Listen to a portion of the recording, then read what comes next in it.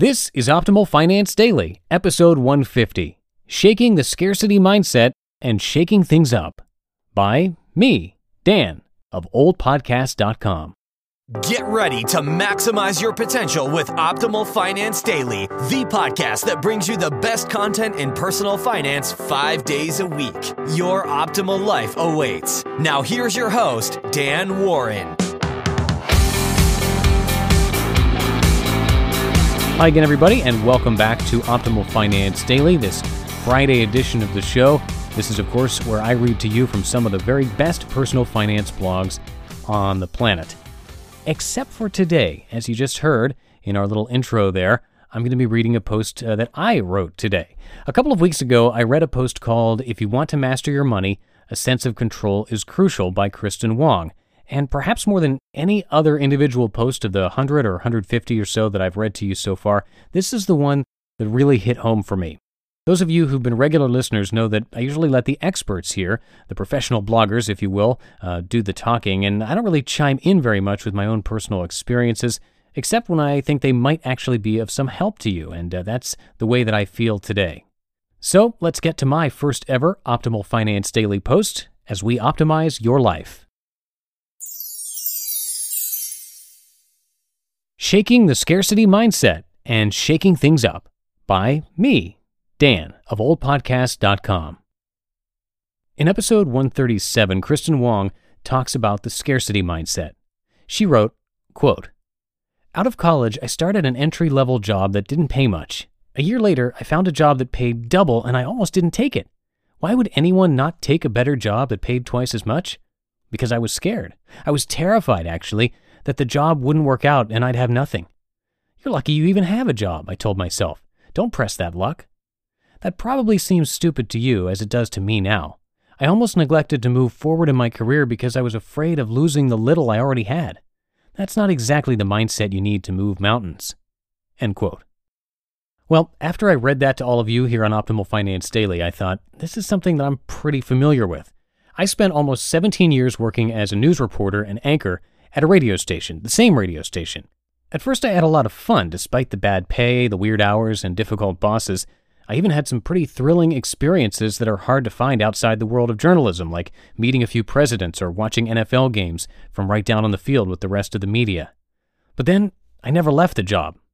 I could have pursued jobs at bigger radio stations in bigger cities with higher pay, and I just didn't. I even had a couple of offers over the years, but I always found a way to discount them. Part of it was that mindset that Kristen mentioned, the idea that you should feel lucky to have a job or that another offer wouldn't work out and I'd be left with nothing. Part of it was my natural aversion to change and wanting to stay near family and friends and not bounce around the country. So, after 17 years, I found myself at the top of a paltry pay scale, bored and burned out. Lucky for me, my wife had been reading Ramit's blog and had recently discovered Mr. Money Mustache as well.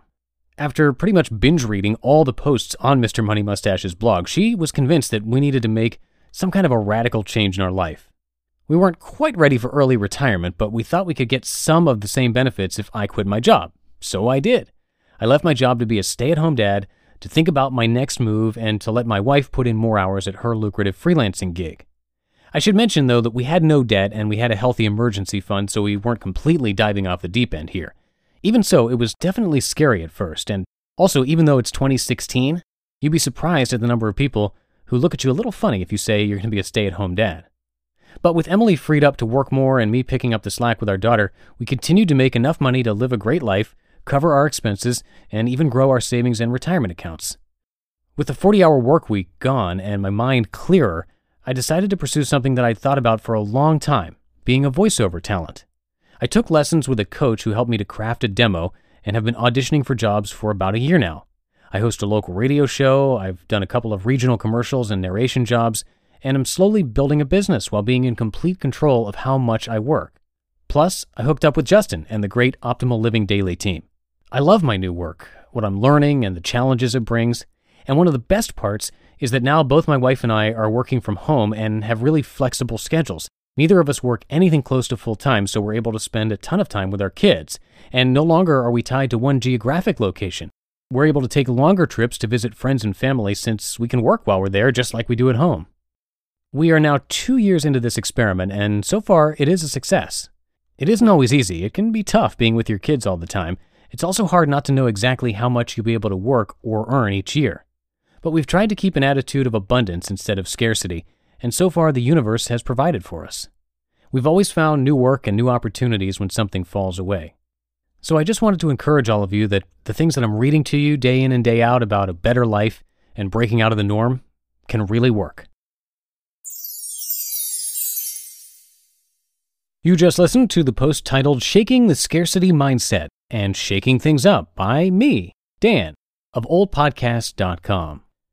And that's going to wrap up this week's episodes. If you like hearing us read our own content, Justin from Optimal Living Daily wrote his own financial post talking about some takeaways from tracking all of his expenses for something like 6 years, and you can check out his reading of it on the Optimal Living Daily podcast.